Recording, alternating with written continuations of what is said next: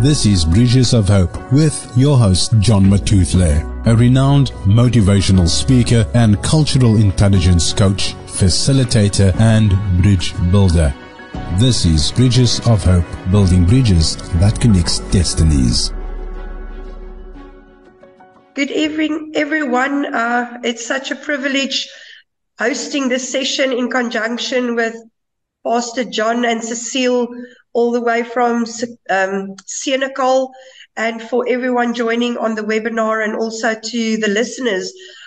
We really pray that this session tonight will be actually hosted by the Holy Spirit, by God our Father, His Father's heart for restoration, and through the blood of His Son Jesus Christ, that we can be taught today in truth and love on the principles of healing and restoration, specifically in families and children's lives, and how it impacts communities, but specifically from a perspective of healing the brokenness in marriages and how we're going to deal with it, and from a sharing and a conversational point of view today, just to really hear what God's heart is in this time that we're in.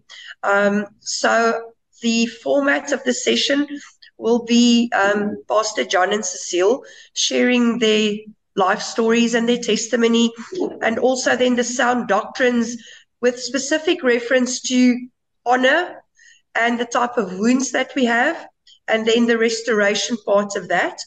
After that, we will go into a conversation or a discussion where we start sharing maybe our stories or testimonies or our thoughts. But I think it's important that we hear God's truth about restoration. So the healing and the restoration part, I think, is very important. So I think before we do anything further, I would just like for Pastor John to open for us in prayer, and then we can start the session. We're very excited to have everyone here this evening. Pastor John. Thank you so much, my sister. Let us open with prayer. Father, we thank you, Lord, this evening. We thank you for moments like this that are so priceless, Lord, that you can share your heart with us. And as you share your heart with us, Lord, you are empowering us, because your heart, Holy Spirit, is really empowering. And I want to thank you, Lord, for each and every one of us connecting to this grace that you have released this evening, Lord. And I know that we are living in a broken country, and we are dealing with brokenness in families and even in our own personal lives. But Lord, we trust in you, because we know that the true healing and the true hope only rests with you. And we ask you, Holy Spirit, that you will guide us. We don't know who this message is going to reach and where they are in their lives, and how the impact that this is going to have on them. But we leave that, Holy Spirit, in your hands. We are just instruments, and even as we share our own testimony, let it be something that you can use to your glory. And we thank you, Father, in Jesus' name. Amen. Amen. Thank you very much. So welcome. I would just like to give everyone attending and the listeners a bit of background of how we came here. Because up until 2 weeks ago, I've never heard of Pastor John. And yeah, he was such an inspiration. So my name is Melanie van Aswegen. I'm an attorney in private practice. I've got a passion for children's law. 23 years of experience since I started out as a young article clerk. And with a real passion for children, I really hoped that I could change and impact children's lives. The more I tried to help the children, I had to deal with the adults. The adults came with their own set of interesting scenarios, because that's when I realized we work with broken people, and hurt people, unfortunately, hurt people. Then I realized I would like to help the families, turned into a mediation practice where we really try to keep families out of the court system, because the court system is extremely harsh for children. It's a very destructive environment. And luckily, the Children's Act is written in such a way that it tries to keep children out of court. So that was also not effective as I hoped it would be. I realized that we're sitting with social workers as part of the situation.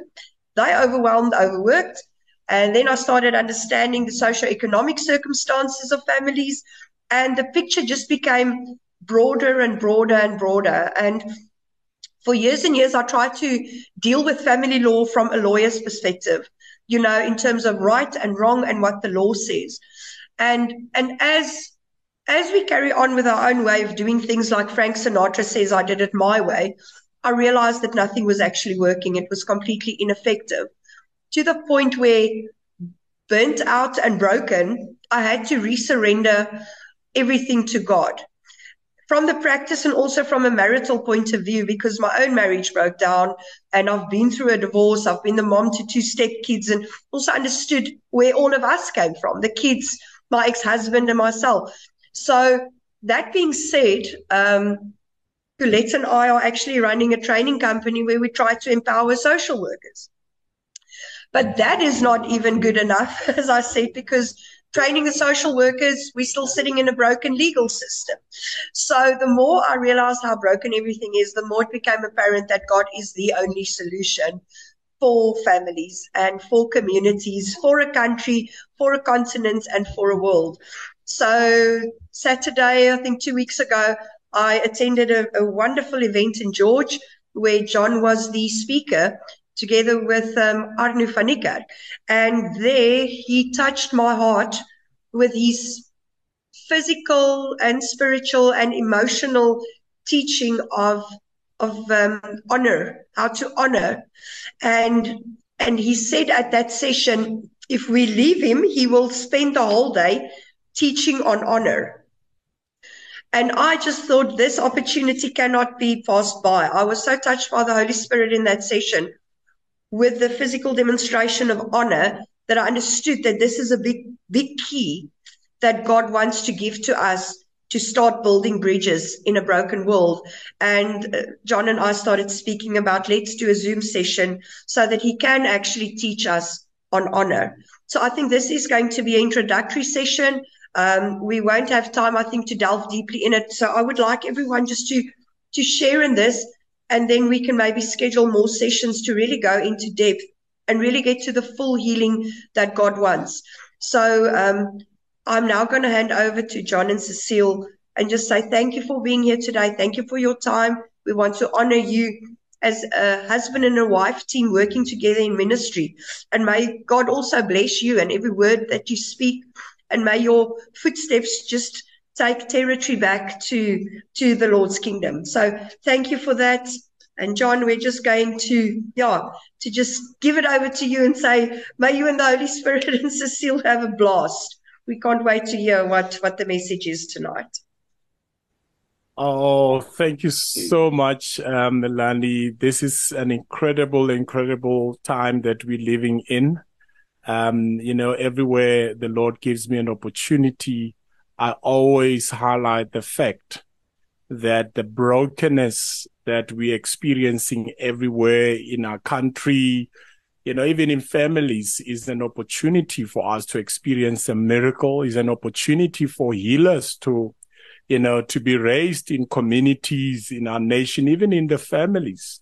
Because, I'm always reminded of the ministry of Jesus. He never performed the miracle if there was no need for the miracle to be performed. In fact, some of the Pharisees came to him and said, come on, put up a show for us. He refused because, the need really reveals God. And sometimes I believe that God allows, for especially us human beings to come to the end of ourselves, so that he might be revealed and then he might be given the glory. So as much as it's so painful, because it's not easy to live in these times. It's very painful. It hurts you emotionally. It hurts you in the pocket.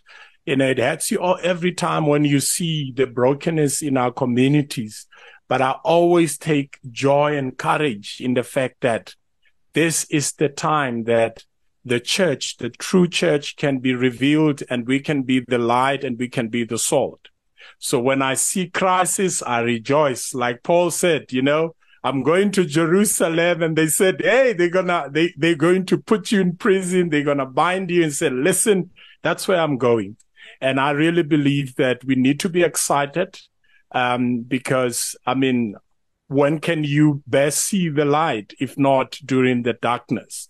So I'm very excited about this. Let me introduce myself officially. My name is John Matuhle.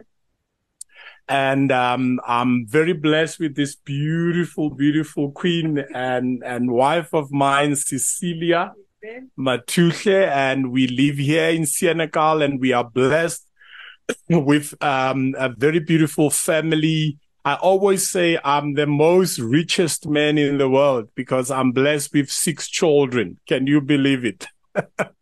Yes, 6 children running around. Praise is our eldest daughter. She's 22 years old. She finished school, and she's also working with me in the organization that I'm heading up here in Senegal. And we've got Johnson, and he's growing up now to, women are always good with the age. So I'm going to leave that. Yeah, and then we've got, hello, good evening. My name is Cecilia Matuhle. Yes. And then our second is Johnson. He is 15 years. And then we also have Desire Retabile. She is also 15 years. And then, but they're not twins. They are not twins. We'll explain. Yeah. And then we have Zoe. Zoe, she is 12 years. And then we have Junior.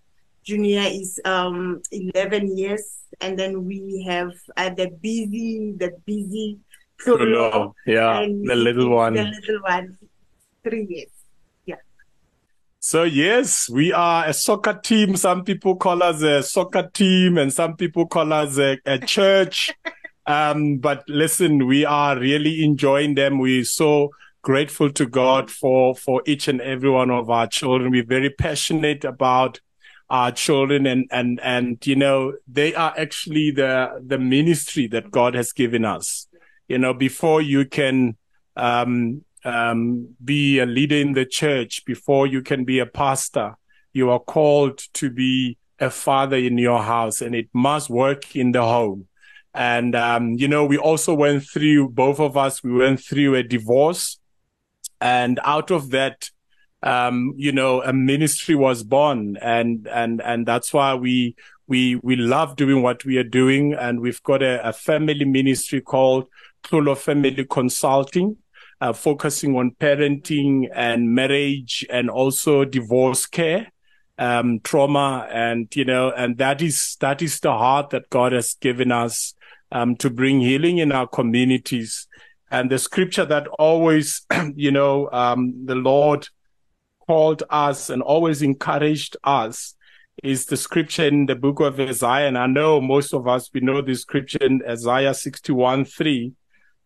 Where Jesus says, the Lord has anointed me, to bring the good news. And I like it. In verse 3, he said, to bestow on them the crown of beauty instead of ashes, the oil of joy instead of mourning, and the garment of praise instead of the spirit of despair. And this is the heart of God. I'm talking about a broken community, talking about a broken family. The heart of God through Jesus Christ, who went to the cross, is to actually provide hope, is to provide that healing, is to bring the restoration, especially in the families. We learned the hard way when we went through our divorce, that family is everything, and that's why God's heart is for the families, for the children, is for the mom and the dads, and it's such a privilege that out of this ash that we had to go through, we call our experience our own ash, and out of that, God birthed a ministry that is not only became a healing to us, but also is becoming a blessing and healing to others. And, the scripture is so prophetic and is so true, that this is the promise that now we are experiencing. So I'm involved in so many, organizations or ministries or movement, but everything that I'm involved in has to do with healing, has to do with restoration. And it's such a blessing that, I can be part of that. So Tlholo Family Consulting, she's running that for us as a family ministry, because this is something also that is very close to her heart, especially focusing on parenting. We're living in a society where, people are talking about fatherlessness, that we've got a problem of fatherlessness in our society. And somebody also challenged me the other day and said, we also have the problem of motherlessness, because now we've got a career women and people who are pursuing their careers. And we actually living in a society that I called parentless. There is a lack of godly parenting. Especially in the community that we are serving in Senegal here, we actually focusing a lot on broken families, broken communities. So you find a lot of kids really growing up without proper parenting. And you have to also realize the reality that we have in South Africa, that the majority of mothers are children themselves, because of the teenage pregnancy. So they've never been taught well, how to parent and how to bring up children in the right way. Yes. And talking about those motherless kids that are growing in our society, you find that they didn't have mothers to walk the journey with. And then now, because of that, then the teenage pregnancy happened, and then they don't know how to take care of these kids, because they were never been taken. Yeah, they don't have a blueprint. So it becomes even more worse, difficult for the kids that are born in those situations. Sorry, if I can just dance with you in the moment and share, because I think one thing that I'm very afraid of is that there's cultural connotations to motherlessness and fatherlessness, thinking it's only a black problem or a white problem, because it reaches every sphere of society. I mean, we grew up in a very average household, but my mom had bipolar depression, and she struggled to take care of me as a baby. Because of her depression, she was actually absent. So I suffered a lot of emotional neglect, not physical neglect per se, but emotional neglect. So it's not even teenage pregnancies that cause us to be motherless. It's things like mental health issues. Yeah. Parents struggling with their mental health also cause them to be absent. Yeah. So just sharing from that perspective as well, because I really want to emphasize the point. It's not just fatherlessness. It's fatherlessness, motherlessness across all cultures. Definitely. No, it's so true. And what we have also found, and I think when the Lord challenged me, part of my training is community development and all those things. And that's why I'm involved in that space.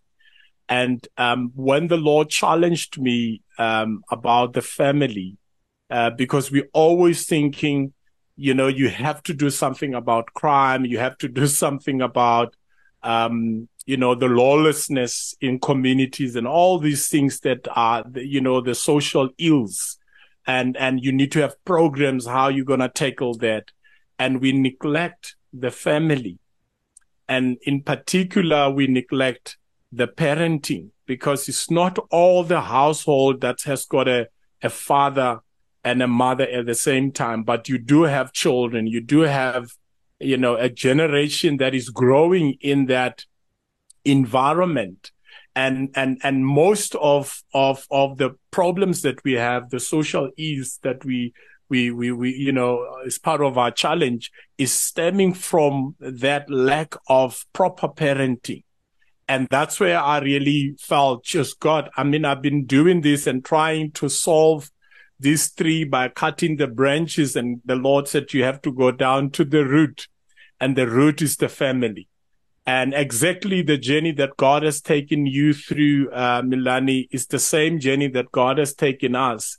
Because God says, if you neglect the family unit, there's nothing you're going to build. Because when God was getting ready to build something and to sustain stuff that he has created, he had to set up a family. And that's where it all began. So yes, let's dig into it. I think what we've been praying a lot about this, and this is our first time, in fact, that we have to share a bit of our experience in terms of our relationship and, our background, where we're coming from. And I was telling my wife, and I said, God has got a sense of humor, because when we started receiving the vision, we also have the divorce and the trauma as part of that.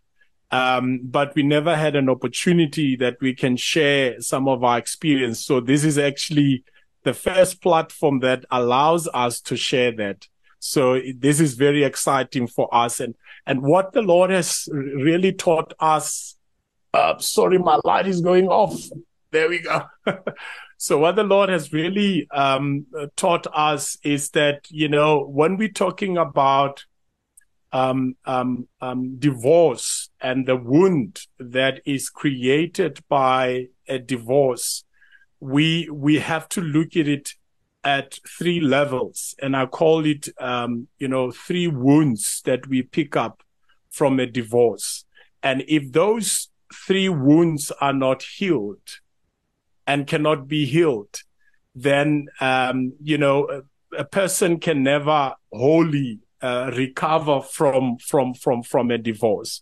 And unfortunately, this is something that, we all just trying to work hard, not, to prevent people not going through that. But the reality is that, we've got people that had to go through that. I mean, ourselves, we had to go through that. But the Lord also allowed us to learn through that process so that we can also be a blessing to others. And this is just some of the personal experiences that we have learned ourselves. And I know yourself and others also, you've got experiences and you've got lessons and principles that you can share with us.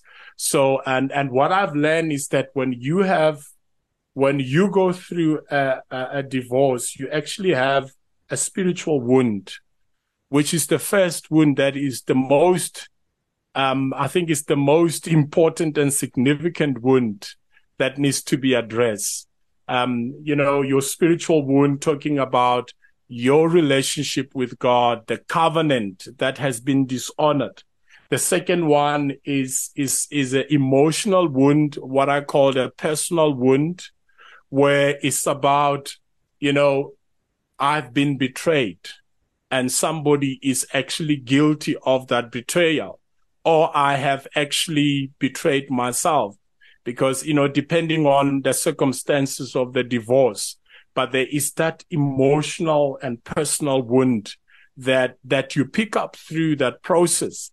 And the last one is what I called a social wound, a public wound. What will people say? What is it that the opinion of the society on a divorce, especially the judgment that is also coming from your close friends and the church and the society that you're living in. And all of these things are wounds that we pick up when you go through a divorce. And I believe that this is probably the reason why the Bible, God says he hates the divorce, because I cannot start to even try to describe the pain of going through a divorce. I don't think that I will ever experience anything painful as going through a divorce. And that's why I'm so determined to really make sure that I save as much people from falling into that, because that is the most painful pain that one can endure. And that's why I believe is the biggest pain, because it really hits you on 3 levels of your life: spiritually, emotionally, and socially.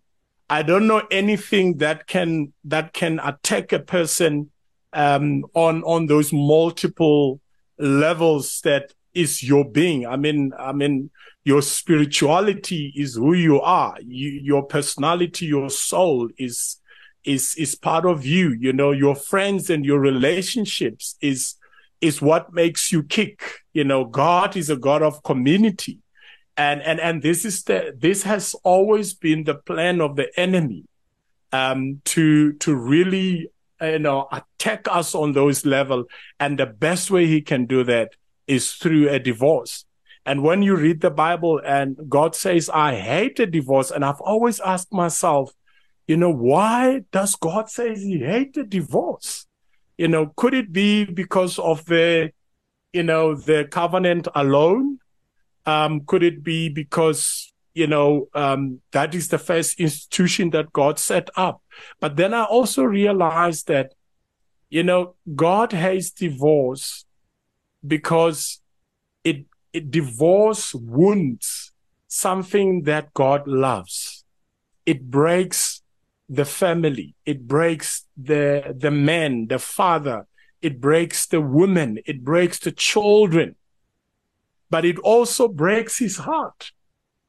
And it messes up God's plan for the family. And I think once your eyes open up to that, then you understand it on a different level. That when God said he hates divorce, is because of the pain that it inflicts on the family, on God himself, but also on the children. How many children are growing today with the wound of their parents having to go through divorce? How many children, they are dishonoring marriage. They don't even want to get married because they witnessed the pain that brought, and they never want to be part of that. And some of them are even say, I don't even want to have a child, because I'm not gonna put my children through that. And this is the plan of the enemy. And I think for us, Milani, and so many of others who really receive the grace of God through this, we do have that responsibility to say, God, how can you use us to bring that healing? I don't want my children to go through a divorce. And we're gonna talk about that. How do we actually cut that case? How do we put to stop to the, you understand, because you are in the warfare. How do you cut the bloodline? Because there are curses on these things. And that's why you need to understand the process of restoration, the process of healing, because the process of healing and restoration also has to do with your children. It's not only about you getting healed, but it's also about your children getting healed, but also the children that are not born yet. It's about the generation to come, that the enemy will not use that against the generation. God has got a plan for each and every family. And that's why God, he set up the family's institution, not so that we can have fun. I love my wife. It's always nice. She's my heart. I when she's next to me, I bubble, I become, she fills me up. But there is more to our union than just to have fun and to love each other. There's a generation that God is after that is going to be born and is already being given birth to our union. And that's why it's so important that we have to deal with the wound of divorce. Amen. Yeah, and as my husband is speaking now about the Bible that says God hates divorce. I think at some point, as a person, when you go through the divorce, the pain, it becomes too much to a point where you will misinterpret the scripture by thinking, now that you are going through something that God so hates, you will even feel like God hates you for what you are going through. So I just wanted to add on that pain, that it becomes too much to a point where you feel like. Yes, I want to also jump in here, because that's definitely the truth. It happens because you're now feeling condemned almost, because these wounds cause a lot of condemnation. You failed, you disappointed God, you couldn't make it. That puts us back into shame, back into the Garden of Eden, where we're running away from God, trying to cover it up. Then we don't want to deal with the wound, and then we do the crutch thing, sex, drugs, rock and roll, to avoid the wound, because it's very painful to sit with a wound. We would do anything to avoid the wound. It's human nature. We don't want to go there. And even if we want to heal, we don't always know how to go there, how to deal with this wound, how to understand it, how to make sense of it. And that's why teachings like this are so important. People need to understand what is going on, what type of wound it is, how to deal with it. Because people perish for a lack of knowledge and for a lack of true teaching on this. And the condemnation from a spiritual point of view keeps us away from our relationship with God. So it puts you 50 steps further back from the healing. So we need to bring things into the open and speak about God's heart for this, to bring the shame into the light so that it can disperse. And we can get close to God's Father heart and grace and the blood. And so, yes, I'm very excited. You see, that is correct, Melanie. That is actually the plan of the enemy, because the enemy wants to inflict that wound, because that wound gives him a foothold. It becomes an opening in one's life, and you can see it. I mean, we've got so many kinds of wounds that people are carrying, and you can see that those wounds to the enemy is like a door that the enemy comes in. And once he comes in with one wound can give birth to so many wounds. And just the other day, we were talking when we were there in George about some of the political wounds that, some leaders are carrying. And to say, but did it actually start there? If you trace it, you'll find that no, it actually started in the home. So this person is the way he is today. He's got so many wounds because the enemy thrives on the wounds. So I like when you use the example of the Garden of Eden. That is exactly what happened. God gave a law, like a marriage is a covenant between God and two people.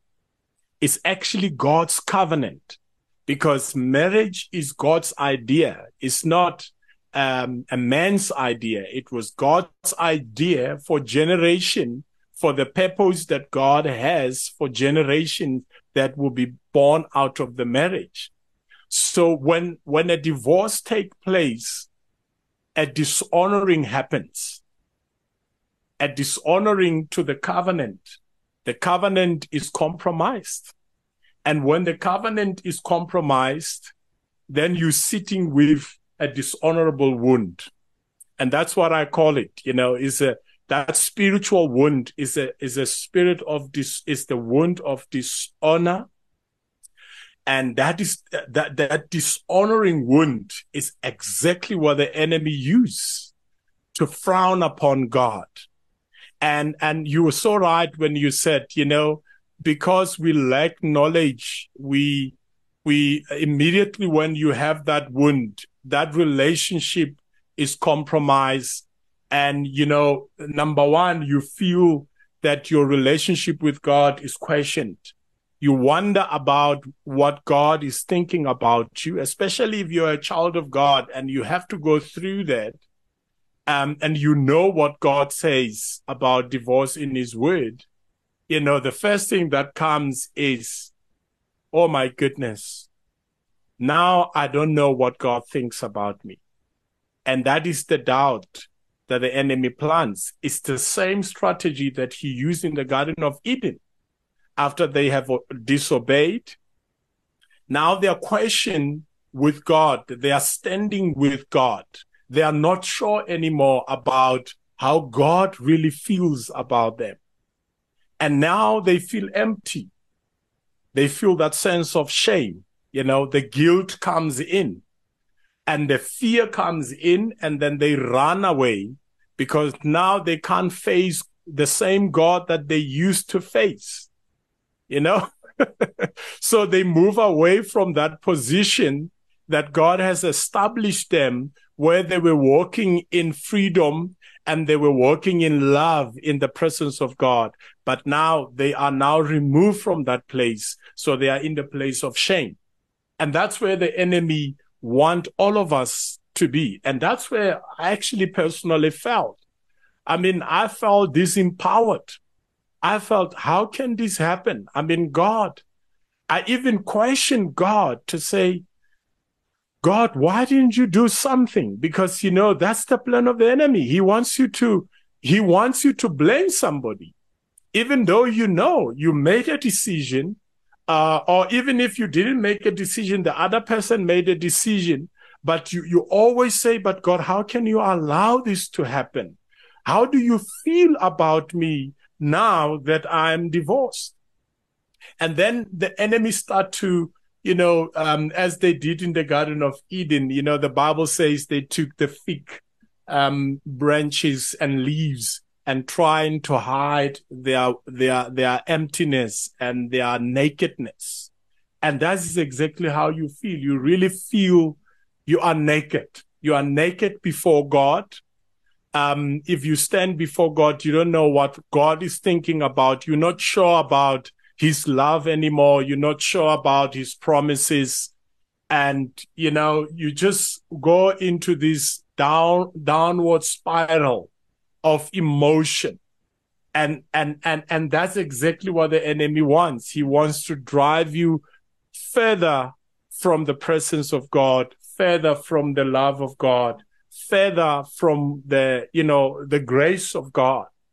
And that is the thing. And then people start to say, how do I fill up this void in my spirit? How do I cover this wound?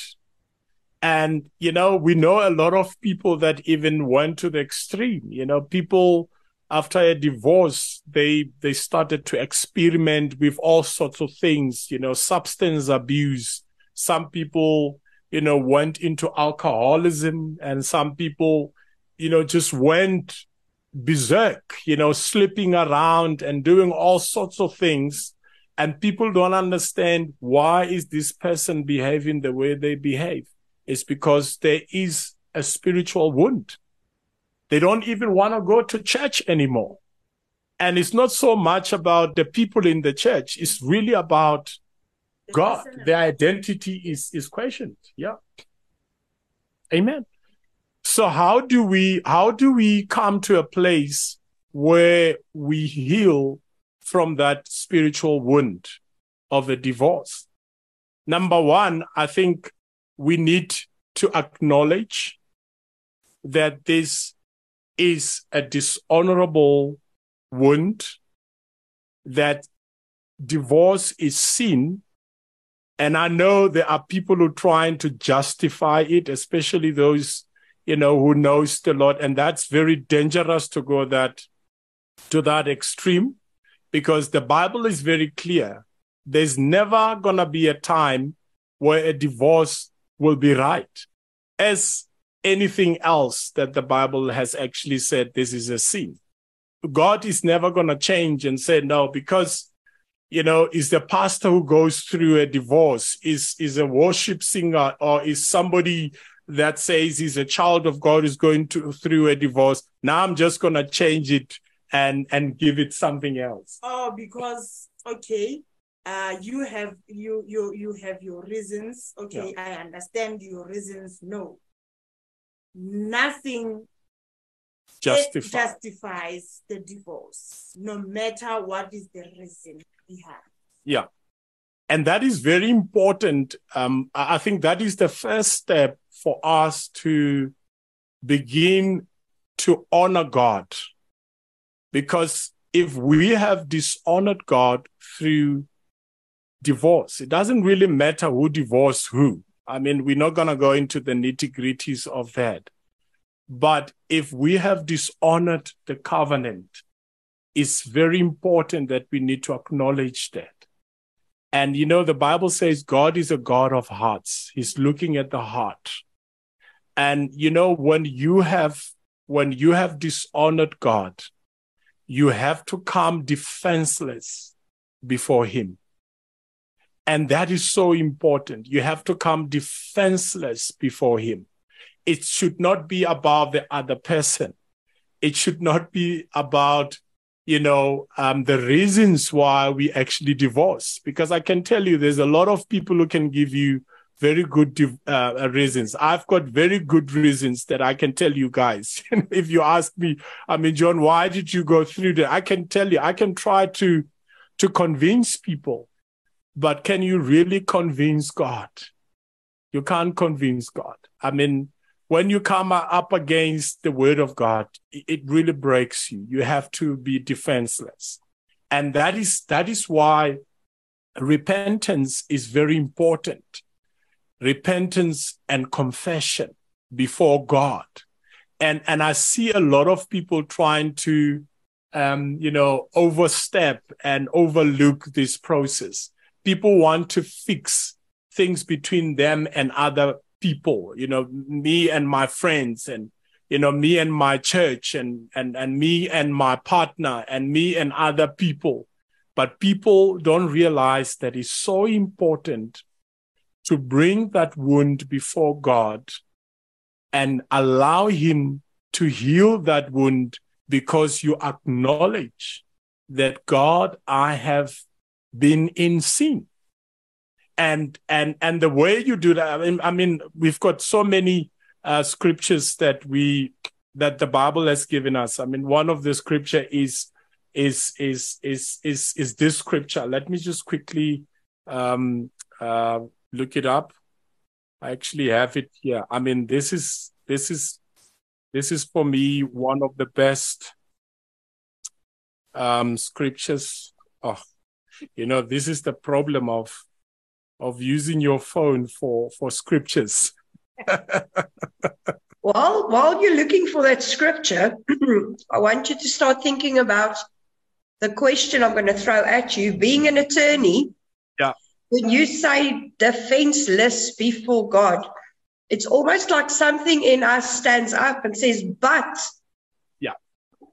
but Lord, in a court case, this is the reason why. And especially if at that time, people are still emotional about it. Sure. You justify, you are betrayed, you are hurt, that is the reality. The truth is the covenant was broken. That's truth. But reality is I was hurt, I was betrayed. And I think that is the contradiction. The two things are actually pulling against each other. You need to stand judgeless. What is the word again? Defenseless. But actually, you've got a legal defense. And I think that's where people get stuck. Yes. It's really a point of being stuck. And I'm so glad we're having this conversation, because if you speak that spiritual truth, that although wrong was done to me, the divorce is still defenseless. It's actually such a profound sentence that I've never been confronted with. Sure. And it's something we need to process. I'm saying, like Colette and I, we're standing as attorneys.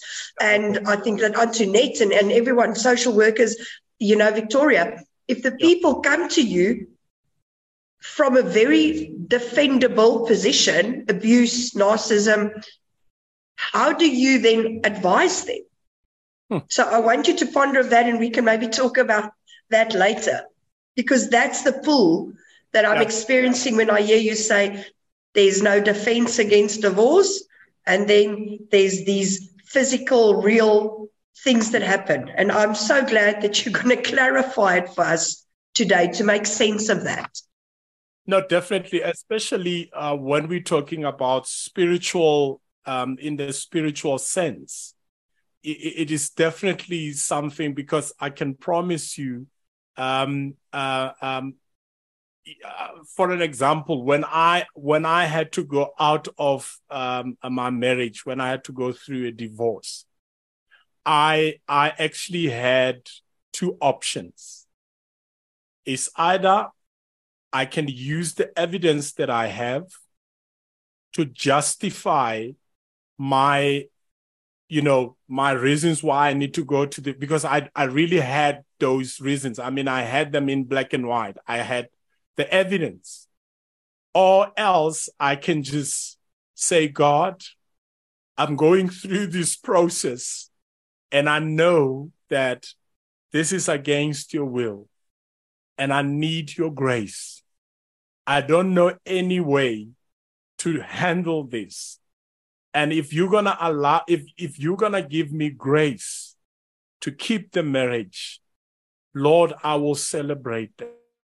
I'm not sure if we've got a bit of a glitch with the signal and connectivity. I see, Antoinette, that you say it's about being humble before God. So I think while we're waiting for them, maybe you can share your thoughts on this. Hello, everyone. First of all, I also want to just add on what Melanie said. That statement was really a big revelation for me at this stage now.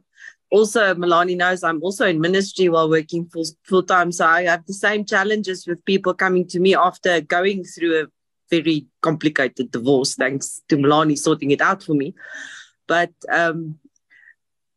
that question that you gave to John to ask is something that I'm actually being faced with on a daily basis at this stage, with people knowing I'm in ministry and also going through a divorce. And I also don't know what to say, because my flesh wants to say, if you're being, yes, you're being abused, well, you know what I went through. So, your flesh wants to say, get rid of him, do what you need to do, run away as far as you can. But then also you need to address the spiritual part, like John said. And the sad part is that's not being preached today. That's not being taught today, is that you need to address the spiritual part. And after my divorce was finalized, I had to go through that repentance journey, and I had to also go and investigate my heart. And I know I also had fault in many things, and I could have addressed things in many ways. But through the anger and the hurt, it actually, yes, you justify your decisions and you justify things you say.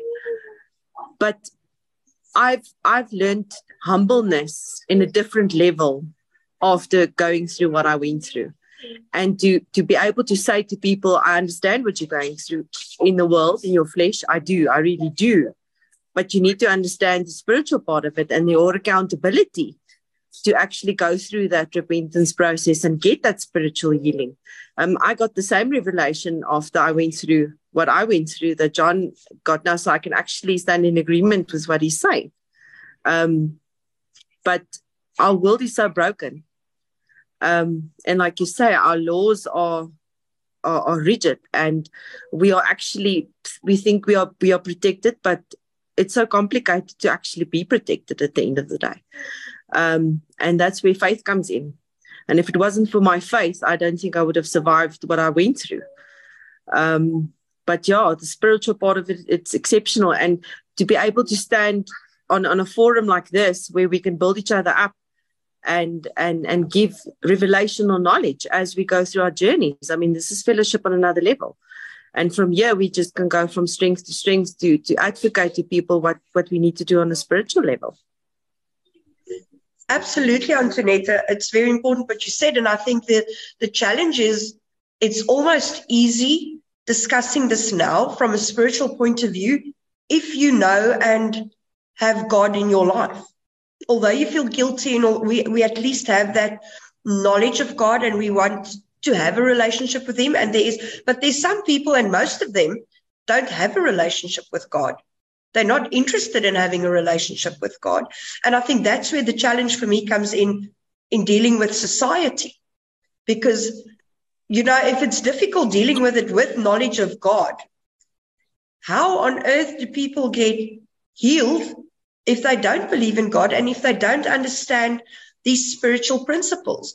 Because we know that the spiritual principles is the truth and that's the reality. But how to convey these principles to people that does not have a spiritual backdrop to catch them? Yeah.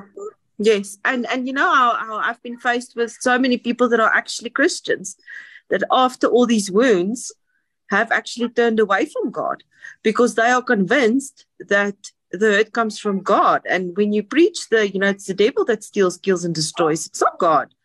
And then you get that question from, but God allowed it. But yes, there's a bigger purpose behind it. Yes, you still have to repent. But there's a bigger purpose why you have to go through what you went through. Your mess becomes your message at the end of the day. Yeah. So and we have to deal with those wounds. It otherwise you're going to hurt the next person. And if God sends another person, which might be, the one that he wants you to be with, if you don't deal with these wounds, you are going to destroy each other just all over again. What I say to my clients in mediation specifically is that even though you don't believe in these principles, it's like gravity. If you're going to walk off the roof, you're going to fall. If you don't deal with these wounds, you're going to repeat it because you change the partner, but you keep the problem.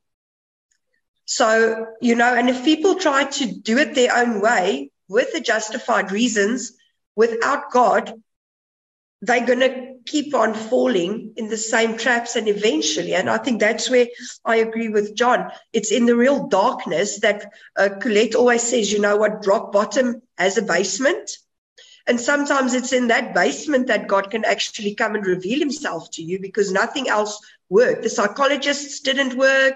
Your marriage counselors didn't work. The drugs didn't work. The sex didn't work. Nothing actually made it better. And then it's when God can come into his grace and deal with us. John, you guys were gone, and Antoinette and I just had a discussion to say, at the end of the day, it's very difficult to deal with a divorce understanding spiritual principles. How much more difficult for clients or people or family members that don't have a spiritual knowledge of God or any of these principles. And that's when I said, sometimes it's at rock bottom then when God will meet with them. And, I just want to jump in. And then I also see, I think it's Victoria that said, I heard the pastor say that there is no reason that can justify divorce. I don't know where in the Bible where the Lord said that you can divorce only if you find him in adultery. And I think even when there is adultery, which is then which we might see that you'll get out of jail card from a biblical point of view. Okay, so now luckily he cheated on me, so now I can get the divorce. What about the fact when there is no justifiable cause? And I think even with the justification of adultery, the covenant is still broken.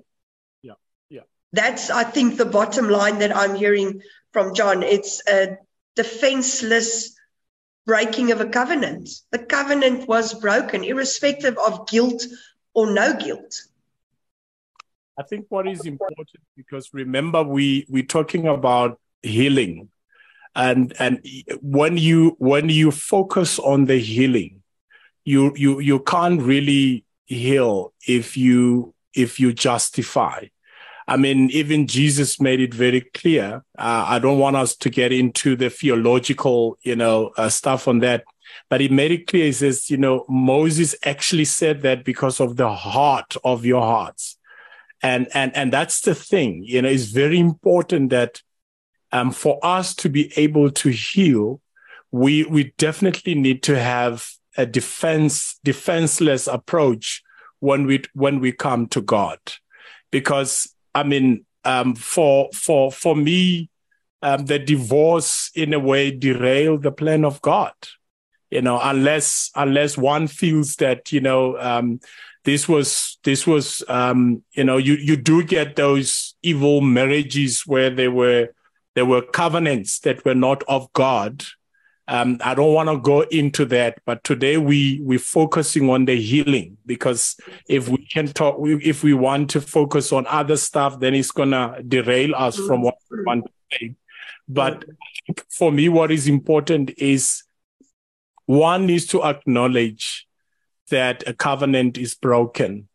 And for that healing to happen between you and God, you really need to come to that place where you honor God for the dishonoring that has happened. And I mean, this is the conversation that you have with those spiritual people who understand these principles. I was talking to my wife when we were preparing this, and I said, the reason why Adam and Eve could not say to God, forgive us, is because there was no lamb that was slaughtered for them to access that forgiveness. I mean, that was not even a question in the Garden of Eden. I mean, God just came on them, and then he pronounced the judgment, and then that was it.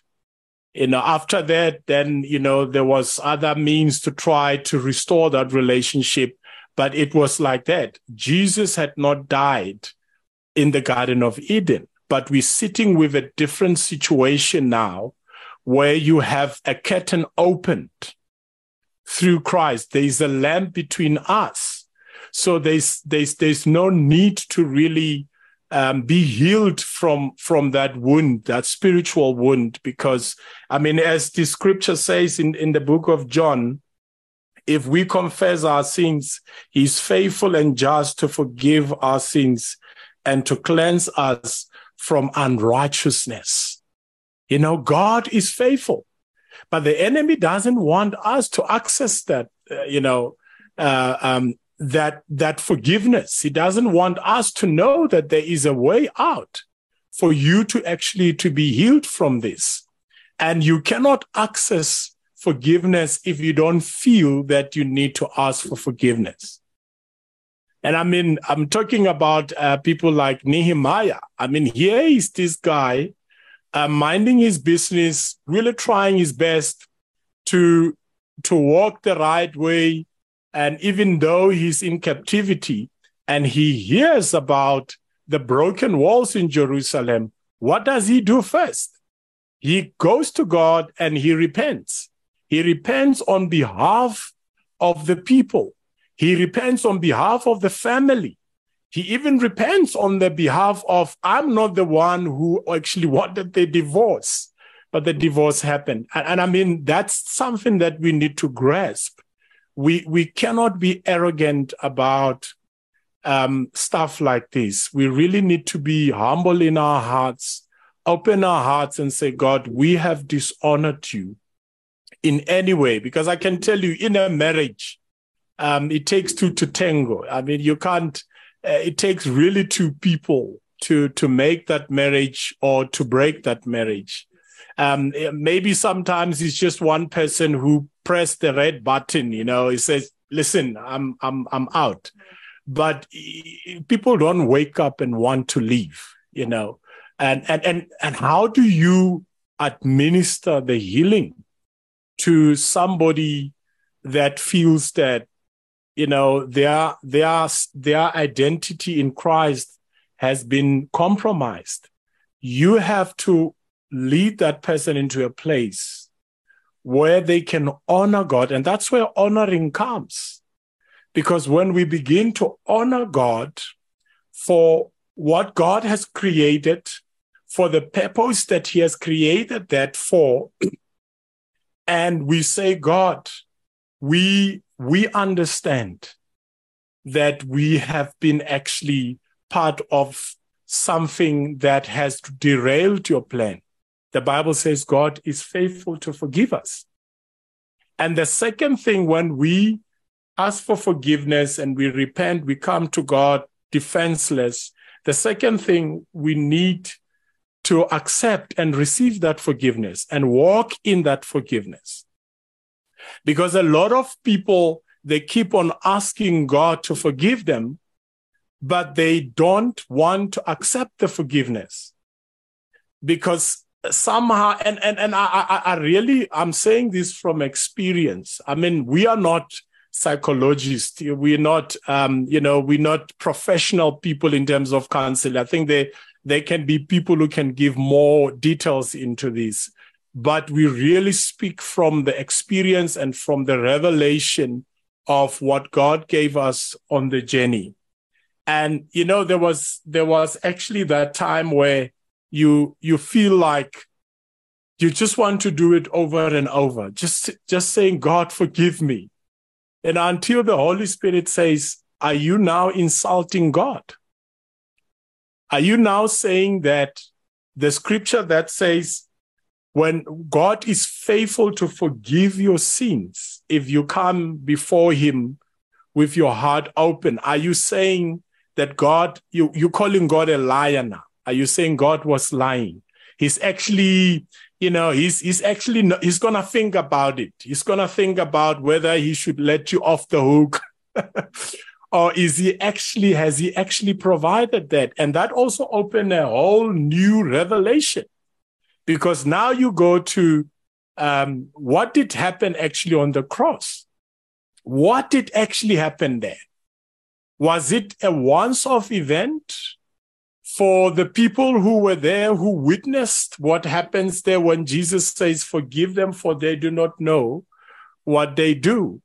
When Jesus says it was finished, was it also finished as far as my generation? Was my sin also included in the blood of Jesus washing the sins? And if you look at the cross in that way, that what you are already asking has already been provided for you, but the access was your honoring, coming before God, crawling before him and saying, Father, like the prodigal son, he said, I will stand up, I will wake up. And the first person I will go, if I want to receive my healing, I will go to my father and say, Father, forgive me, for I have wronged you. It took a step. It took a step. It took a decision. Yes, because he realized that by my decision, I have actually, dishonored my father. And the answer is how the father responded to him when he saw him. And I think there's profound principles in this. You can already see that the prodigal son is coming with a mindset like, I don't think he's going to forgive me. I don't think he will even allow me to come close to him. And those are the feelings that you go through when you're picking up that spiritual wound. I don't think that God loves me the same way he used to love me. What if he rejects me? But what I honor and respect about the prodigal son, he kept on walking towards his father. The devil kept on whispering in his ears, it's not going to work, maybe not today, but he kept on walking. He kept on walking by faith. And guess what happened? When the father saw him, he embraced him. And I think with this, story, Jesus was like trying to tell us, there is no way that the Father can reject you. If you come back, the Father will embrace you. But if you stay where you are, where the enemy actually wants you to stay, you're not going to experience the embrace. And that's what happened with a lot of people. They're missing out on the party. They're missing out on the party because the enemy is locking them up in guilt, in the sense of guilt, condemnation, shame, justification. I did not do anything. He's the one who wanted the divorce. He actually the one who cheated on me. And I'm off. But the question is, are you healed? Yes, I hear you can justify, but are you healed? Are you walking in the freedom of the forgiveness? Because the forgiveness from the cross, it actually gives you your freedom back. And that's why we can stand here and share our story, because we really feel free. And, somebody can ask and said, how dare you even, mention that? How dare you even share that? We share that because we've got that freedom. And we know that even though God hated divorce, God is able to turn an ash into a beauty. God is able to use that very same thing that the enemy wanted to steal your destiny and to steal your calling. I mean, imagine if I allow the enemy to steal my joy and my freedom and my calling. I wouldn't have been able to do what I'm doing in communities. We wouldn't be able to, to minister to these couples and to minister to people who are hurting. But because I received the healing and I believed the healing, I walked into the healing, God restored me. And I think this is probably the most important wound that needs to be healed, because if you can heal in the spirit, the rest is very easy. But a lot of people, they struggle with that personal wound, even that social wound, because they're not sure about who they are. They're not sure about their standing with God, and they're still doubting, am I still the same child of God as I used to be, and I think that is so important, that we need to allow God to deal with that wound. But he can only deal with that wound if we surrender the wound to him. We surrender. How do we surrender the wound to him? By repentance, by confession, but not only confession to God. I mean, as I wrap this one off, not only confession to God, the Bible also says, and I think it's in James, it says, confess your sins to one another so that you may be healed. Yes, and if I may chime in, my love, talking about going back to God, confessing, asking for forgiveness, we normally as people want to jump at that, going back to God and talk to God, ask for, confess and ask for forgiveness. Yeah, we start to do that. To do that in the society, in church, you want people to restore those relationships. You want them to understand your reasons. You explain yourself too much, and then you do that. But then when you get home, it's you and God. And then you still feel the emptiness, although you went through that explanation to the society, but then you still feel the emptiness, you still feel the shame, you still, because you need to start with God. It's between you and God first, and then you go to the society. And then you don't even have to go to the society, because when you fix your relationship with God, and then you get healed, and then you start to lift your shoulders up, you become bold, you live your healing. Live your healing, and then you won't even have to go back to the society to explain yourself, but they're gonna see they respond to the healed wound. You're gonna become the explanation yourself. Because if you are healed, then people respond either to your healing or to your wound. And I just wanted to say this before. The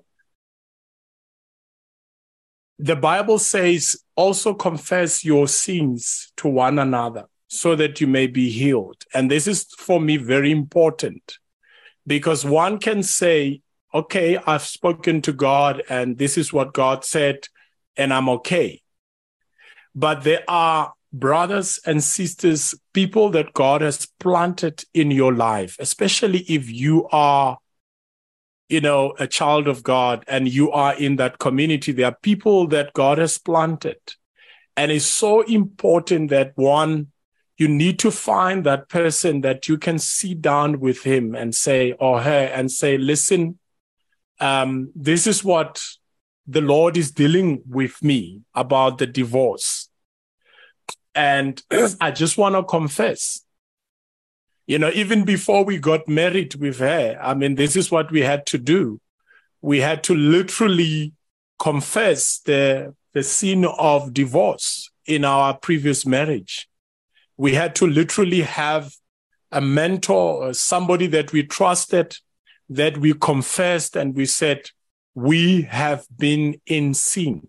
Doesn't really matter. I'm the one who pressed the red button, or I'm the one who was left, but we broke the covenant. I was part of the agreement. Because at the end of the day, you do sign those papers, isn't it right, Melanie? You do actually put you finally put your signature on that paper, and you can't be defensive about it. And when the Bible says, when you speak to one another, you confess to one another, and you pray for one another, then the healing will take place. And I saw that was so powerful, because when we also praying for one another, you can't only yourself break the curse of divorce over your life, but you need to trust a brother or a sister to speak over your life and to pray over your life and to break that seed and to destroy that seed so that it will not affect your next journey or even affect your children. And that's what we saw, a blessing for us coming out. Because when we humble ourselves and we did not conceal the fact that we went through a divorce, but we became open to God, first of all, and then we became open to our brother or our brothers and sisters and those people that God has planted in our lives.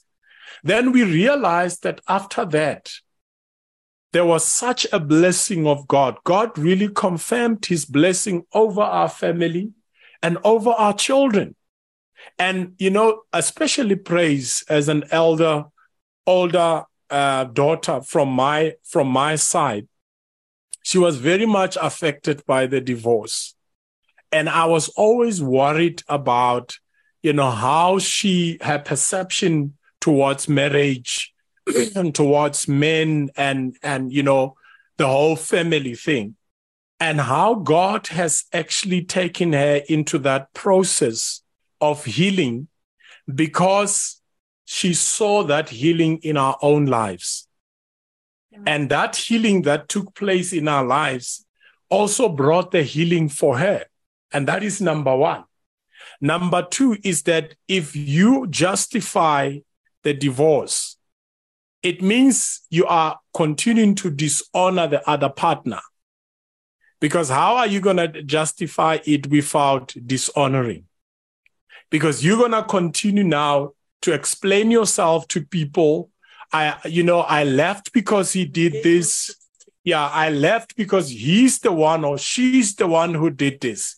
And when you continue on that path, you are continuing in dishonoring.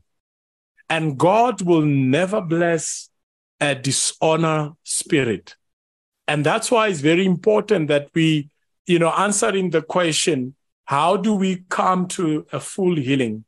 We come into that healing through honoring God, number one, but also honoring the other partner. And you'll see in most cases, in most divorce cases where the children are also involved, you'll see the other partner will dishonor the other partner to the children. We deal with that a lot, even amongst the Christians and people who are saying, I'm healed and I got through it. But time and again, it's coming up. It's coming up. And what does that? The only thing that brings stuff up is the wound. If something keeps on coming up, then you know there's a wound that is not healed. And that's why I said, when you come before God, you definitely have to be defenseless, because this is a spiritual thing. Marriage is a spiritual thing. Divorce is also a spiritual thing. And I know you guys have to deal with the physical aspect of it, where you have to argue the case of the other partner, to bring that justification so that, it can meet the requirements of the law somehow. But the fact and the truth is both a marriage is a spiritual thing and the divorce is also a spiritual thing. So if you really want to fix the spiritual issue, you need to bring it into the spiritual realm. And for me, it always starts with God. It starts with being broken before God and being open before God and allowing God to heal you by honoring him. And I mean, that's what we are doing now. I mean, it doesn't mean that we're doing it perfect, but we're doing it as the Holy Spirit is guiding us. But we made a pledge to God that we will honor him with our marriage, that the opportunity that God has given us in this new family, we dedicate ourselves to serve other marriages. And that's why we're focusing on the young couples, because that's where the problem is. The foundation is not right. So, yes. Sure. This has actually been mind-blowing. My brain goes like from, one or two, which sounds like simple sentences, but it's extremely profound. And I think I would actually just like to say, I think this is a opening conversation. This was literally just an entry-level conversation that has so much more that we need to unwrap and to deal with. I would really like to honor you guys for the time and the information, but I really want to ask you if we can do this again, just even if it's for me personally, maybe again in a week or two, depending on your schedules, because there's so many things I think that's going to come up and stir in each of our hearts. And then I've got more questions and I'm going to sort of leave them with you because I think we need to discuss this more. So firstly, we have to deal with still the emotional and the society wounds, which we really want to get to. But before that, on a spiritual level, I would really like to know in terms of physical abuse, where it leaves me as an attorney, how to deal with it in line with the principles of God. I would like us to also discuss how to deal with people that do not believe in God, they do not understand these spiritual concepts like we do, how to deal with clients and community partners that do not have a spiritual backdrop. How do we deal with it in a secular world? I would also like to know about remarriage, if you can talk to us about remarriage.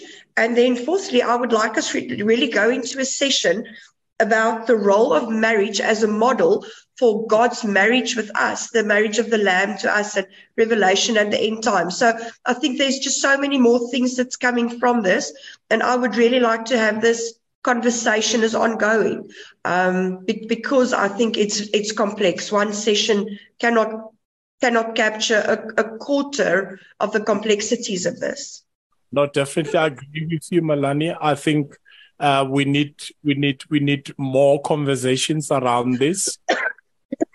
Yes, I do appreciate the time that we put aside today just to discuss, just to start a conversation, because we would also like to hear, just to get a feedback from you guys, because we're really not coming as expert, because I don't think there's anybody that can really qualify to be an expert. I mean, there's different opinions, but really about the experience and the journey.